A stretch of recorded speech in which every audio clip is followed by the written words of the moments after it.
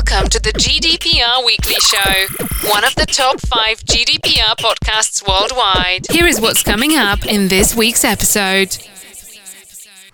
So, coming up in episode 97 of the GDPR Weekly Show, we have news that Public Health England has reduced the time which it is going to keep contact details gathered during the COVID-19 track and trace programme, with the 4th of July now set for the opening date for pubs, restaurants and other entertainment venues. We look at what the GDPR implications are of their requirements now to keep details to aid the COVID-19 track and trace programme. We've had a number of inquiries this week about temperature checking your employees and visitors and what you need to do GDPR-wise in that sense. And so we've dedicated an article to that, so you can find out all that's involved with GDPR and temperature checking your employees. COVID-19 has put a change to the way that children's exam grades are going to be calculated this year. And so we've asked the ICO whether the new way of working will affect the exam script exemption under GDPR. And so listen to that article and get the answers on that. We then have news that the Bidon Group have won a UK grant to develop a GDPR-compliant COVID-19 certification programme. Moving away from COVID, we then have an update on the Capital One data breach and that Capital One have lost their appeal this week in the US District Court. We then look at news from Apple from their developer conference this week, where Apple have introduced a privacy option which could severely impact in-app advertising on Apple iPhone applications. We then travel to New Zealand, where the New Zealand Parliament this week has approved updates to their Privacy Act to bring it more into line with the requirements of GDPR. We then have news from the Isle of Man, where the Isle of Man Information Commissioner has issued a fine to the Isle of Man Home Affairs Department for a failure to comply with data subject access requests. We then have news of a new data breach at Twitter, which is affecting its business users. And we then have news that staff are leaving South Gloucestershire Council after a number of data breaches affecting their Children's Services Department. And finally this week, we end with a thought piece on why your DPO must be able to think independently. So, as usual, another packed episode of the GDPR Weekly Show for you. We do hope that you find all the articles useful and informative. If you ever have any feedback for us, please always send it to feedback@gdprweeklyshow.com. We do read every single piece of feedback that we receive, and wherever possible we incorporate your suggested improvements into the show. Unfortunately, due to the volume of feedback that we receive, though, we're not able to answer each email individually. As we head up to our 100th episode, we are getting more and more entries into our competition, so do listen out for details of that. And also, we're very proud this week to announce that we are one of the nominations for the Listener's Choice Award at the British Podcast Awards. And so listen out during the show for details of how you can vote for us at the British Podcast Awards. And obviously we really appreciate your vote. And if you've got any friends or colleagues, even if they don't regularly listen to the show, but you can encourage them to vote for us because you like the show so much, then please do show your support for the show, because the more votes we get, the more chance we stand of winning.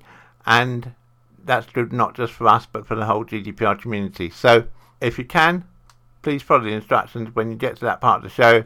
Vote for us, and we really appreciate your ongoing support. Your Coronavirus Roundup from the GDPR Weekly Show. Back in episode 89 of the GDPR Weekly Show, we brought you news of the NHS Digital and Public Health England COVID-19 tracking app, which was being trialled on the Isle of Wight, and as we reported last week, has now been abandoned. But one issue which we did cover there was the length of time that Public Health England would be storing the data from that app, and at the time they said that they were going to be storing the data for 20 years, which did raise some concerns amongst many in the GDPR community.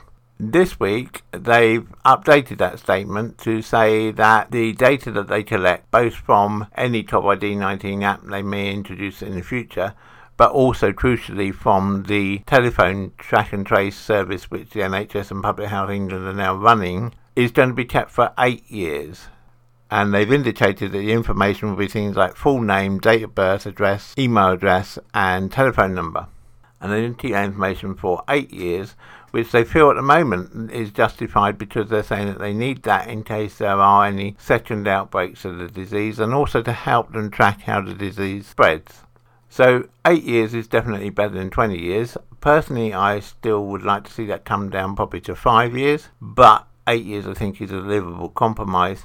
Like many things in the GDPR arena and with COVID-19, it's still a movable feast. So if we receive any further updates on this from Public Health England or the NHS, we will of course bring it to you in the next available episode of the GDPR Weekly Show. This is an important coronavirus update.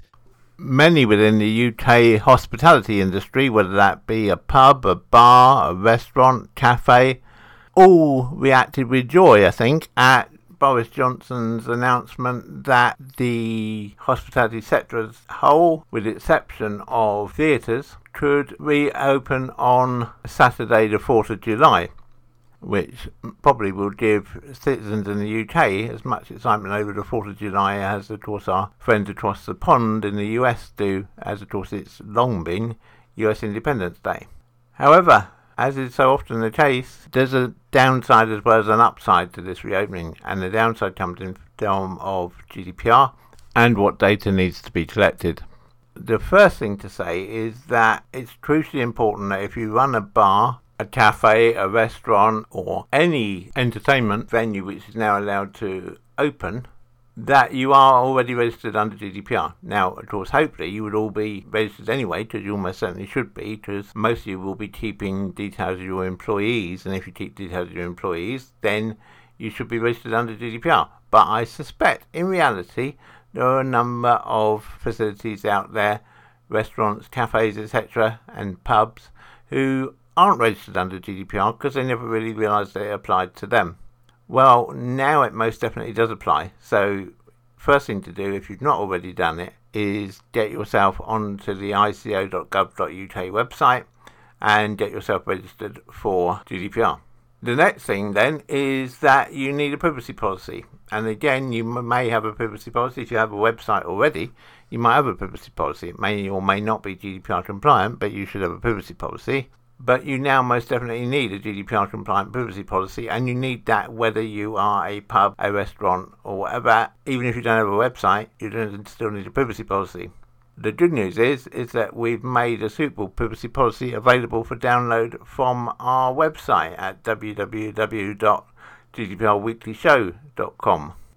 So if you go there, you can download a sample privacy policy. All you're going to need to do is to edit it to put in your own details, and there you go, you've got what you're going to need to collect the data under GDPR. We recommend that after you've printed your privacy policy, you laminate several copies of it and keep them behind your bar or counter, and then should a customer ask to see the privacy policy, which some might, then you'll have it available and can just simply put it in front of them and they can read it at their leisure. So that's all good. You do need some other policies as well, and we explain those a bit on the documentation which is available for download, but not going to worry about those right at this moment on this podcast. However, there are other things that you need to do, and this is crucial. And by the way, what I'm talking about here for pubs, restaurants, etc. also applies if you run a local club. So if you run a bridge club and you're going to restart your meetings now that village halls and community centres, etc. are allowed to open, you too are going to have to collect this data, and you too are going to have to register under GDPR. And the ICO has already made clear that they're not going to allow any exceptions. So don't think, oh well, we're only a little club with half a dozen members, we all know each other anyway. You're still going to need to do it. So what are the other things to think about in regard to GDPR and this data that you've got to collect? And by the way, it doesn't matter whether you're collecting this data electronically or whether you're collecting it on pieces of paper. The rules are the same. And I will just cover something on the point of view of collecting on a piece of paper. Do not, and I can't stress this strongly enough, do not just have a clipboard with a sheet of paper on it where people write their name, their address, their telephone number, their email address, and it's got everyone else's details on that sheet as well. Do not do that, please, whatever you do, or you will land yourself in real problems. Each person must fill in their own separate sheet of paper, and you then collect those sheets of paper, collate those sheets of paper, and keep them together behind the bar or behind the counter somewhere, out of sight of members of the public. That is rule number one. That's absolutely crucial. The next thing is data minimization. You should collect only the minimum amount of data that you need. So basically, name, address, telephone number, or email address.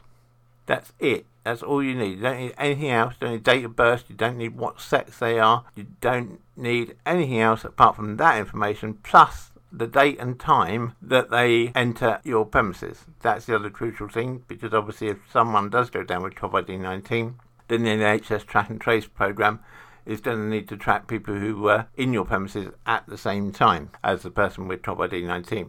So that's the second thing. The third thing is fair use. Be aware why you're gathering the information. You're gathering the information to assist national efforts to track infected individuals or those who may have come into contact with such individuals.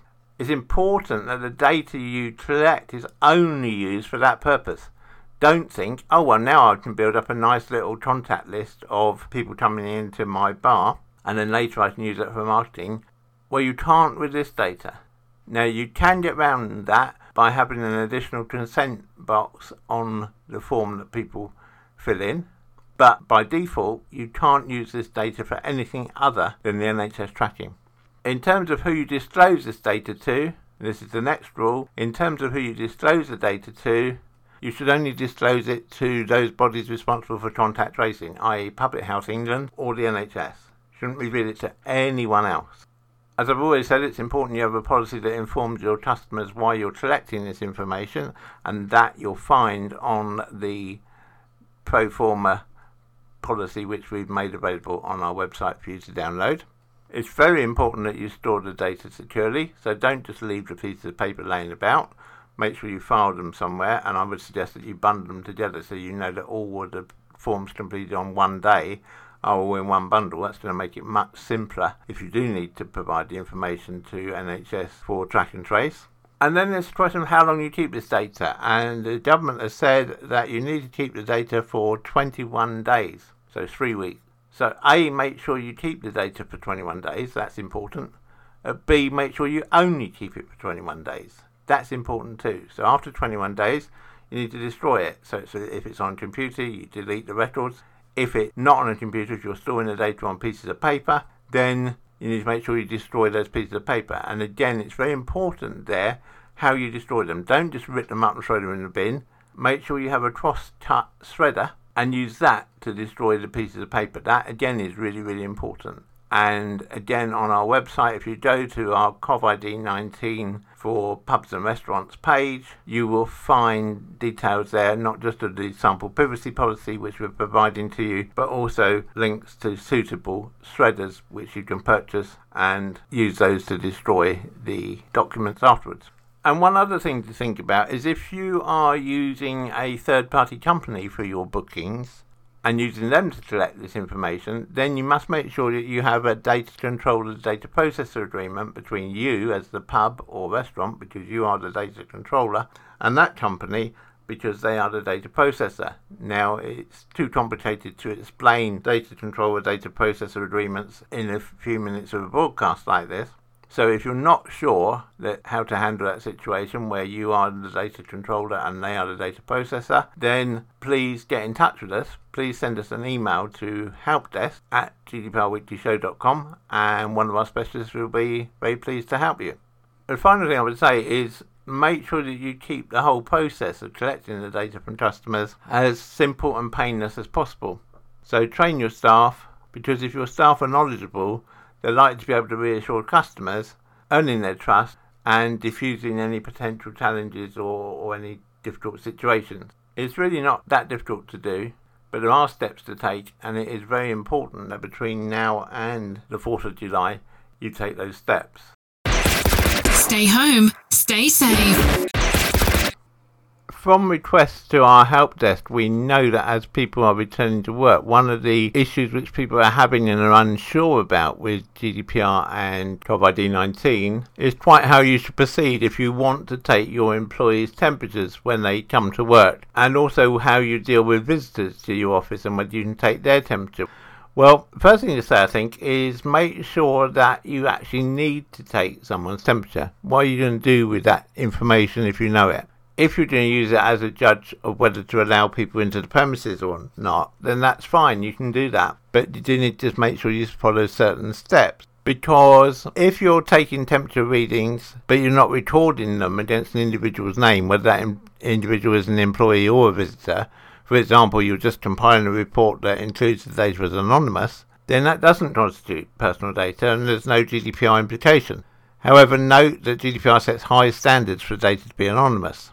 In many cases, it will not be necessary to retain temperature readings once satisfied that the individual does not have a high temperature, and the information can therefore be destroyed immediately or even not recorded at all. But if a temperature reading is taken and then recorded against an individual's employee file, or you're using that information to decide whether to allow someone into your building or not, then this will constitute personal data and GDPR will apply. And as this is regarded as being house data, you may only process the information on certain specific grounds under both GDPR and the Data Protection Act 2018. There are only two relevant grounds on which you could rely on to process this information. The first is that processing is necessary for the performance of rights and obligations in connection with employment. Given that neither the UK government nor the World Health Organization recommends taking employees' temperatures, it would be difficult, but not impossible, to argue this processing is necessary. That leaves consent, and there are well-documented difficulties with consent in employer-employee relationships because it's hard to argue that the employee is not under any pressure to give consent. Employers adopting temperature checks should be aware they may find it difficult to show their employees have freely consented, particularly if the employee knows that they won't be allowed into the premises if they refuse. For these reasons, temperature checks will generally only be appropriate in higher risk settings such as healthcare. I would also add places like hairdressers and nail salons into that list. But in deciding whether to initiate a program of temperature checking, or for that matter other COVID-19 related data processing activities, especially those that give details of health, race or ethnic origin, employers need to comply with the general compliance requirements of GDPR. The main thing of this is making sure that before you do any of this, before you start collecting any of this data, you carry out a documented data protection impact assessment to ensure that the collection and processing of the temperature data complies with the core requirements of GDPR. And those requirements include being transparent about how you will provide employees with information about the data processing, having a clearly defined business purpose for the processing and ensuring the data will not be used for any incompatible purpose, ensuring the data is adequate, relevant and the minimum necessary to achieve the purpose, and enabling individuals to exercise their rights on the data just as they could on any other personal data. So when considering whether you want to carry out or need to carry out a temperature check on your employees or your visitors, the ICO recommends considering the specific circumstances of your workplace. What type of work do you do? What type of premises do you have? And if the person has a temperature such that they can't work in your premises, could they still work from home? Now, many of you may never have carried out a data protection impact assessment, and if that's the case and you need help doing it, then please do get in contact with us. Just send us an email to helpdesk@gdprweeklyshow.com, and one of our specialists will contact you and give you advice on how we can help you perform the data protection impact assessment. But it is really important that you follow the right steps if you are going to record the temperature data from your employees and visitors. We've been nominated for the Listener's Choice Award at the British Podcast Awards. Now we need your help. Please vote for us. To vote, just go to britishpodcastawards.com/vote. In the search box on that page, search for GDPR Weekly Show, check that our logo appears and cast your vote. Go on, do it today. Voting closes at midday on Monday the 6th of July 2020. One of the impacts of COVID-19 in the UK has been that children have not been sitting their exams as they normally would.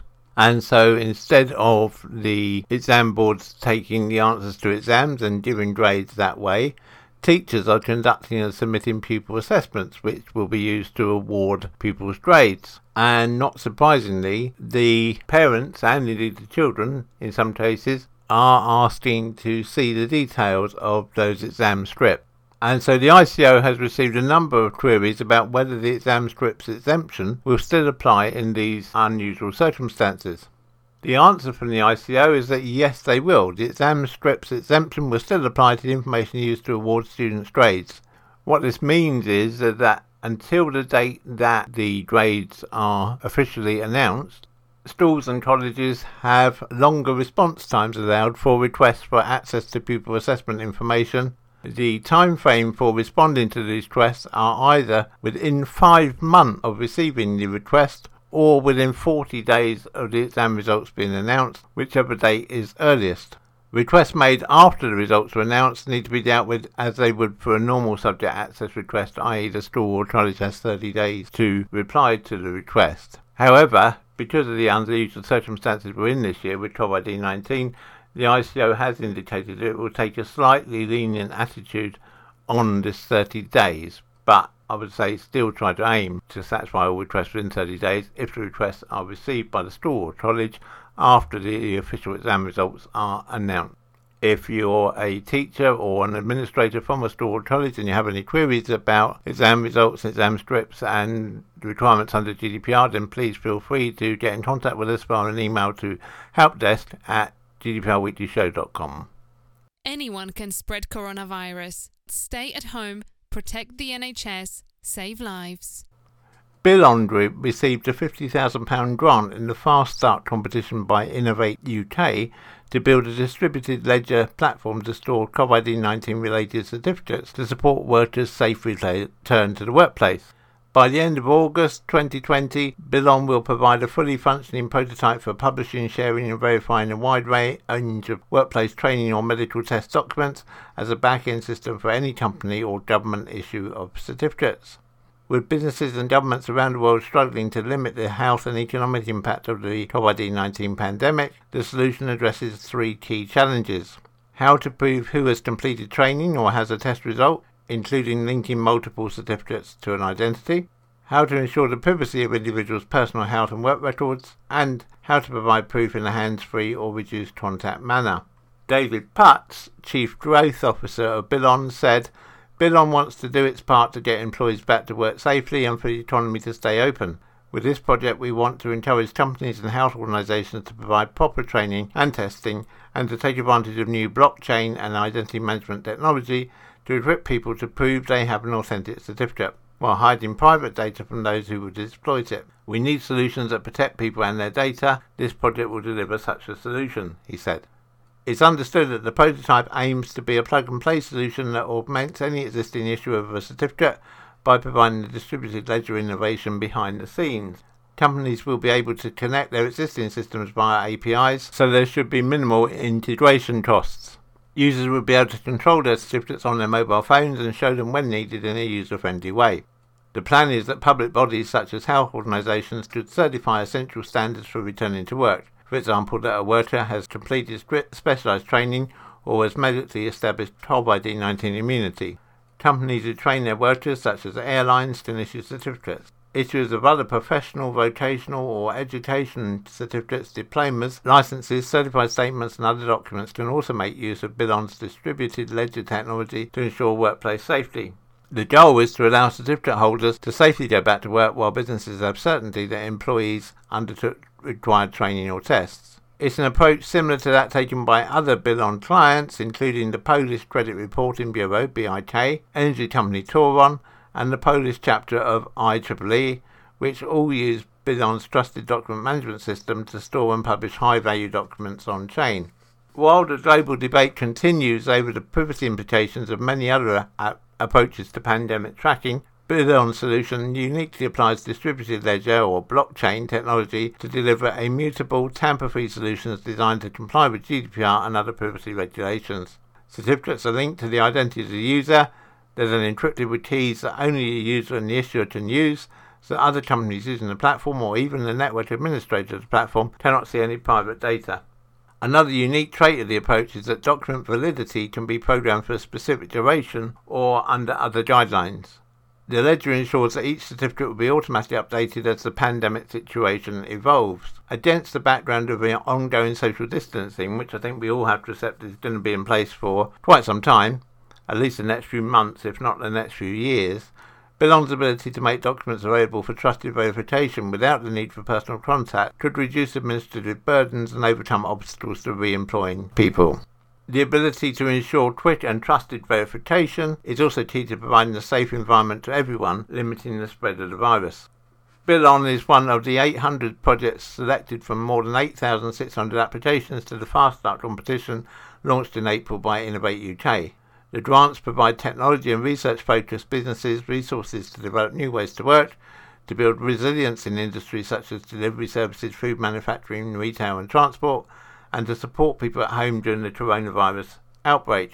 Other projects to benefit from the funding include virtual reality training platforms for surgeons, virtual farmers markets, and other innovation born of the coronavirus pandemic. For Innovate UK, the Executive Chair, Dr. Ian Campbell, said, "Businesses from all over the UK have answered our call rapidly to meet the challenges we face today and in the future through the power of innovation. The ideas we have seen can truly make a significant impact on society, improve the lives of individuals, and enable businesses to prosper in challenging circumstances." And now, the rest of this week's news. If you're a regular listener to the GDP Health Weekly Show, you will know that we've been following developments for the data breach at Capital One.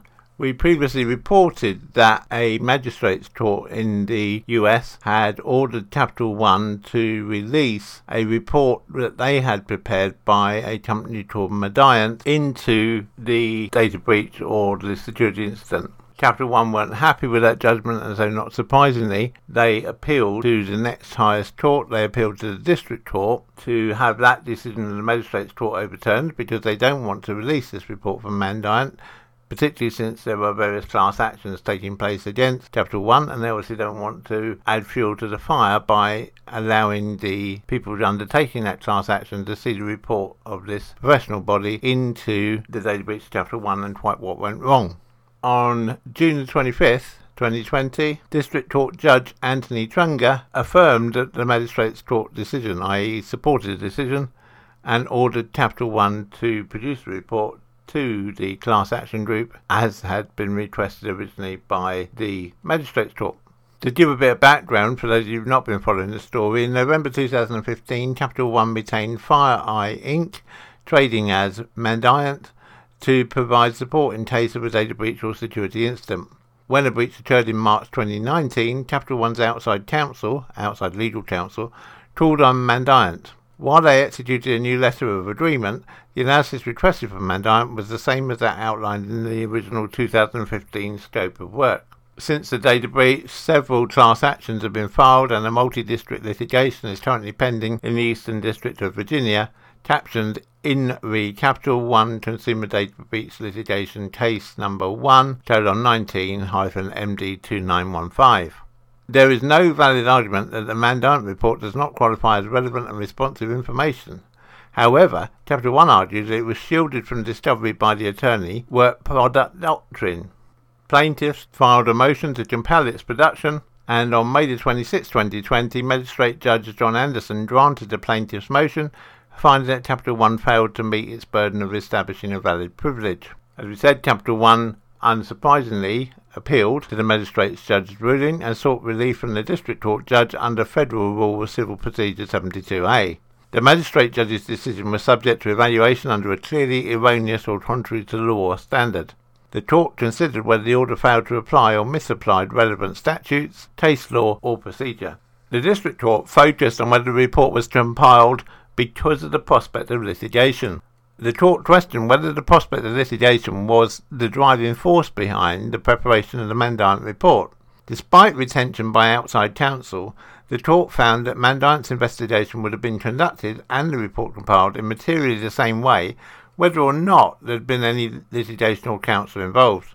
The court also agreed with the magistrate judge that Capital One's broad distribution of the report showed that the Mediant report was significant for regulatory and business reasons and underscored that business purpose. The court downplayed the prospect of potential litigation. The court agreed with the magistrate judge that there is no question that at the time Mediant began its incident response services in July 2019, there was a very real potential that Capital One would be facing substantial claims following its announcement of the data breach. Capital One's website confirms that the breach resulted in access to consumer and small business credit card applications from 2005 to 2019, transaction data from certain customers, and about 140,000 social security numbers and information from 80,000 bank accounts. Even before the full extent of the breach was known and a report compiled, Capital One almost certainly had reason to believe that this would become a litigation event. Rather than a subjective or even objective analysis of the potential for litigation, the court focused on whether the report would have been compiled in the same form, whether there had been a threat of litigation or not. On that point, Capital One failed to demonstrate any input, direction or strategic guidance from its outside legal counsel. The report was compiled as it had been envisaged for business-critical purposes in 2015 and without any focus on the potential for litigation. That contributed significantly to Capital One's inability to establish any legal privilege. Thus, Capital One was ordered to produce the Mandiant report forthwith. If Capital One is still unhappy, then their next option would be to seek permission for an interlocutory review by the Fourth Circuit Court of Appeals. So what are the implications of this? Well, the District Court's affirmance and acceptance of the Magistrate Judge's order confirms the importance of having proper protocols and protections in place when engaging an external or even an internal expert to assist in litigation-relevant analysis. If a written report is required, companies should keep all certain key points in mind, along with one new point emphasised by the District Court as to active involvement by outside legal counsel in the report itself. Those points are that there should be a clearly defined legal scope of work, the consultant should be paid by the legal counsel and not by the company itself, outside legal counsel must be seen to have active involvement in the outcome of the report. The report must have very narrow internal distribution, i.e. must only be sent to very selected members of the company's staff, and shouldn't be circulated externally to any non-legal bodies, and there should be definite proof of tracking of where the document has been distributed. So the Capital One case rolls on, and we will continue to follow it on the GDPR Weekly Show and bring you updates as and when there's any news. Celebrate our 100th episode with us and you could win £100. Just name the 5 countries where we have most listeners worldwide. Listen out for more details. Thanks, Isabella. Yes, it's true. All you have to do to be in with a chance of winning £100 when we come to celebrate episode 100 in a few weeks' time is to guess which 5 countries we have the most listeners in. Just list down the 5 countries, put them on an email to us, and one lucky person will win £100. We also have some limited edition t-shirts and mug for runners-up. So don't delay, do it today. Hey Mike, tell our listeners what they have to do. Send your entry to competition@gdprradioshow.com. At its Worldwide Developers Conference on Monday this week, largely it's thought in response to GDPR and indeed CCPA, the Californian Privacy Act in the US, Apple announced a series of privacy updates to its iOS ecosystem that will place further barriers in the way of companies trying to cash in on in-app advertising on the Apple iOS platform. While Apple did not outright kill its mobile advertising tool IDFA this week, the new consent presents a significant hurdle. The new update, to be included in iOS 14, iPadOS 14 and tvOS 14, will require app developers, including media owners and brands, to seek consent from iOS device users in order for third parties, also known as app monetization partners, to access the user's data. This in effect makes IDFA an opt-in feature for users, and advertisers will no longer be able to target them by default. Apple called this a nutrition label for privacy. App Store product pages will feature summaries of developers' self-reported privacy practices with the wording in layman's terms. In addition to this, the company is also further rolling out Sign-In with Apple, whereby users can choose to share their approximate location with app developers when granting access rather than their precise location. While Apple makes much of its transparency regarding consumer data, its communications with the ad industry are more opaque. The announcements and the subsequently released documentation have led to varying interpretations of what the latest announcements say about Apple's long-term plan. What is clear is that iOS 14's transparency requirements will have repercussions for the digital media ecosystem. The likely effect of all this will be a reduction in revenue from publishers' iOS inventory, a phenomenon that's already been observed with Apple's tracking limitations in its Safari web browser, as targeting users will become much more difficult. By association, supply-side ad tech such as ad exchanges and performance ad networks, which typically get paid by result, will also be negatively impacted. However, the announcements fall significantly short of what some had feared, like Apple pulling the plug on IDFA altogether. For instance, a pending update to Apple's SK ad network will facilitate ad networks with approved privacy policies to help advertisers attribute which ad placement on third-party apps generated downloads. It's been suggested that iOS 14's transparency requirements are an acknowledgement of the importance advertising plays for the app economy while providing enhanced privacy assurances to the public. We've been nominated for the Listener's Choice Award at the British Podcast Awards. Now we need your help. Please vote for us. To vote, just go to BritishPodcastAwards.com/vote. In the search box on that page, search for GDPR Weekly Show, check that our logo appears, and cast your vote. Go on, do it today. Voting closes at midday on Monday, the 6th of July 2020. On Friday this week, the New Zealand Parliament passed amendments to the New Zealand Privacy Act with the unanimous support of all parties. It's good to note that the country's parliament is working above political divisions when such a fundamental right as privacy is at stake, an encouraging sign of strong democratic foundation in today's turbulent world. The new Privacy Act introduces, amongst other things, several key changes to the law which bring privacy protections in line with global standards like GDPR and strengthen the role of the New Zealand Privacy Commissioner. Specifically, the Act clarifies that it applies to all organisations that carry on business in New Zealand, regardless of their place of establishment.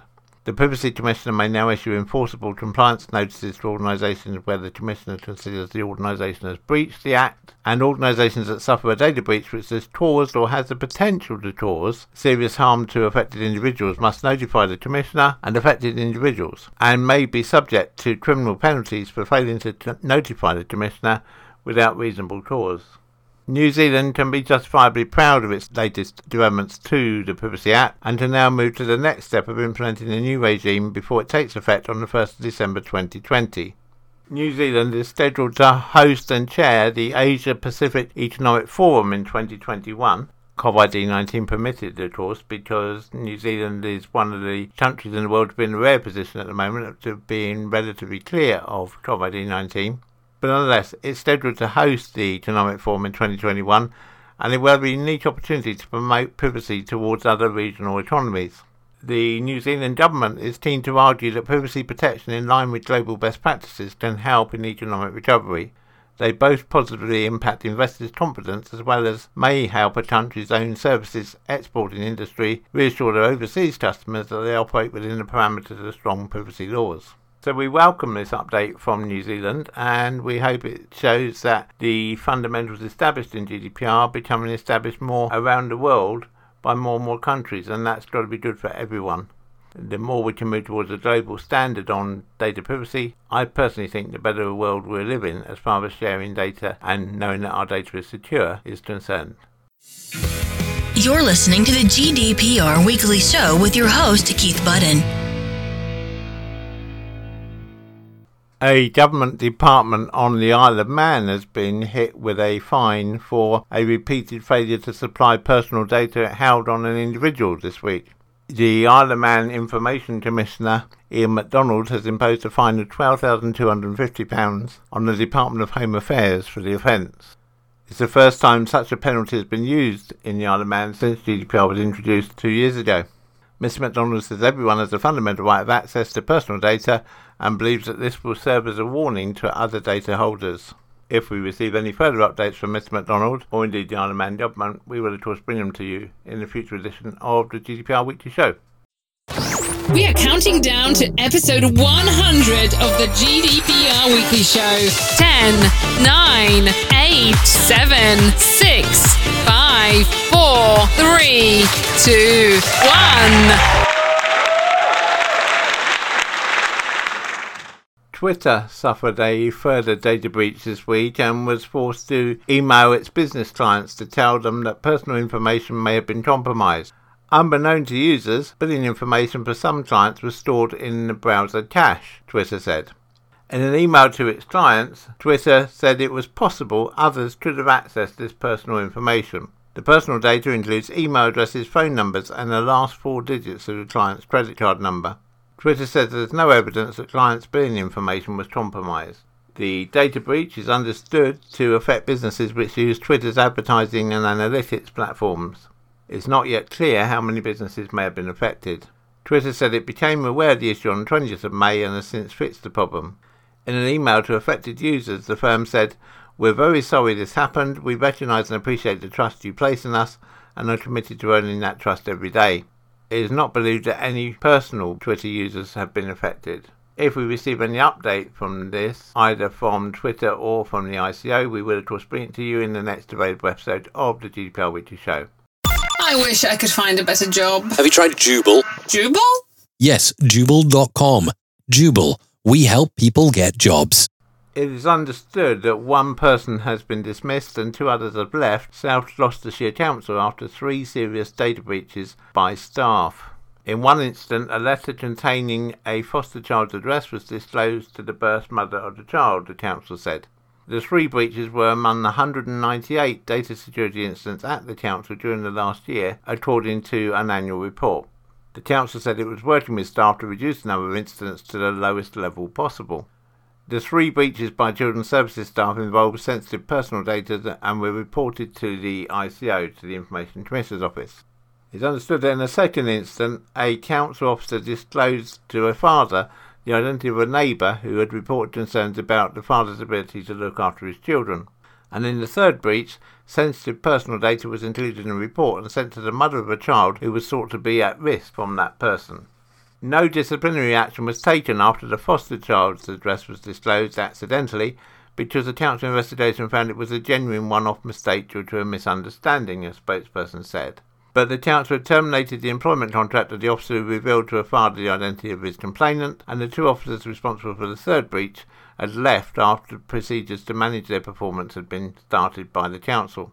Deputy Council Leader John Hunt, who is also the Cabinet Member for Children and Young People, said the vast majority of the incidents were down to human error by very busy staff. It's very simple errors that happen, and a lot of it is just typing the wrong email address in. But they're not usually significant data breaches and they're very easily rectified, he told a meeting of the council's cabinet. We have to say that whilst we agree with Mr. Hunt that it is human error, we don't share his view that these data breaches aren't significant. Clearly to the families involved, they are very significant. And a significant data breach doesn't need to involve thousands of people. It can just be a handful of people or even one person, if that does real damage to either the emotional or physical health of that person. And in this case, I think that test is satisfied. So I really do hope that South Gloucestershire Council take action and rapidly improve the training of their staff in the whole area of GDPR, because they are clearly having some weaknesses in that area at the moment. If we have any further update on this from South Gloucestershire Council, we will of course bring it to you on the GDPR Weekly Show. And we finish this week with news from Belgium that the Belgian Data Protection Authority has imposed a fine of €50,000 on an unnamed organisation for non-compliance with the GDPR conflict of interest requirement in the selection of its data protection officer. This is something which I think often gets overlooked, and it's something where companies need to think carefully about who they appoint as their data protection officer, if you need a data protection officer. Not everyone does. But if you're in a situation that you have more than 250 employees, or you're dealing with significant volumes of data, then you really should have a data protection officer.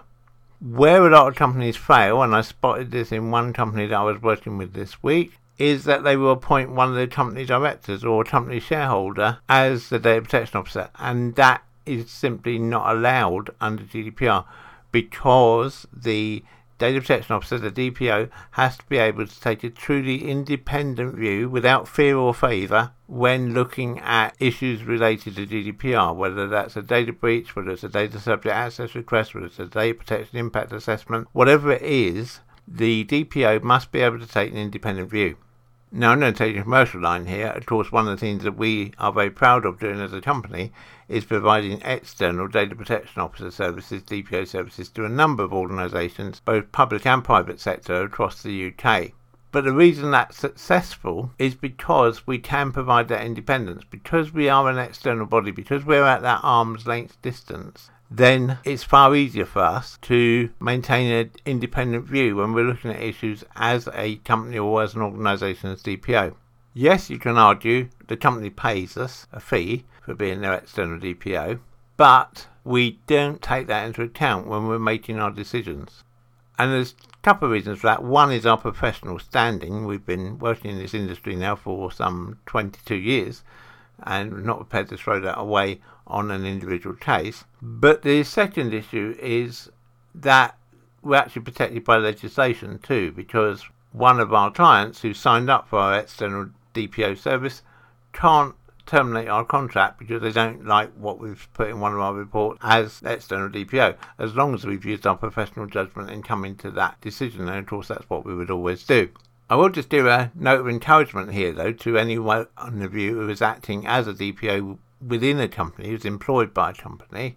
Do have peace of mind that the same rules apply to you, that whilst you have to take an independent view, and that might sometimes mean having to argue with the management of your company, the law precludes them from being able to dismiss you solely because you've written a report as DPO which they don't like the contents of. That's actually your job. Your job is to be independent, and I can't emphasise strongly enough how important it is, whether internal or external, that the DPO is allowed to be independent, to get on with their job and to provide the correct GDPR guidance to the organisation that they're working with or for. If you'd like to know more about the DPO services that we provide, then please either check our website at www.gdprweeklyshow.com or drop us an email to helpdesk@gdprweeklyshow.com, and one of our consultants will gladly talk you through the process. So that brings us to the end of this week's episode of the GDPR Weekly Show. I hope you found it useful. I hope you found it entertaining. Please do let me know. Let me have your feedback by sending an email to podcast@ensurety.co.uk. You can find out more about us at Ensurety at www.ensurety.co.uk. And I look forward to speaking to you again, same time, same place, next week. Have a good week, everybody, and remember to keep your data safe. And cut. That's a wrap. The GDPR Weekly Show is an Ensurety production. Follow us on Facebook at www.facebook.com/Ensurety. Until next time, bye-bye.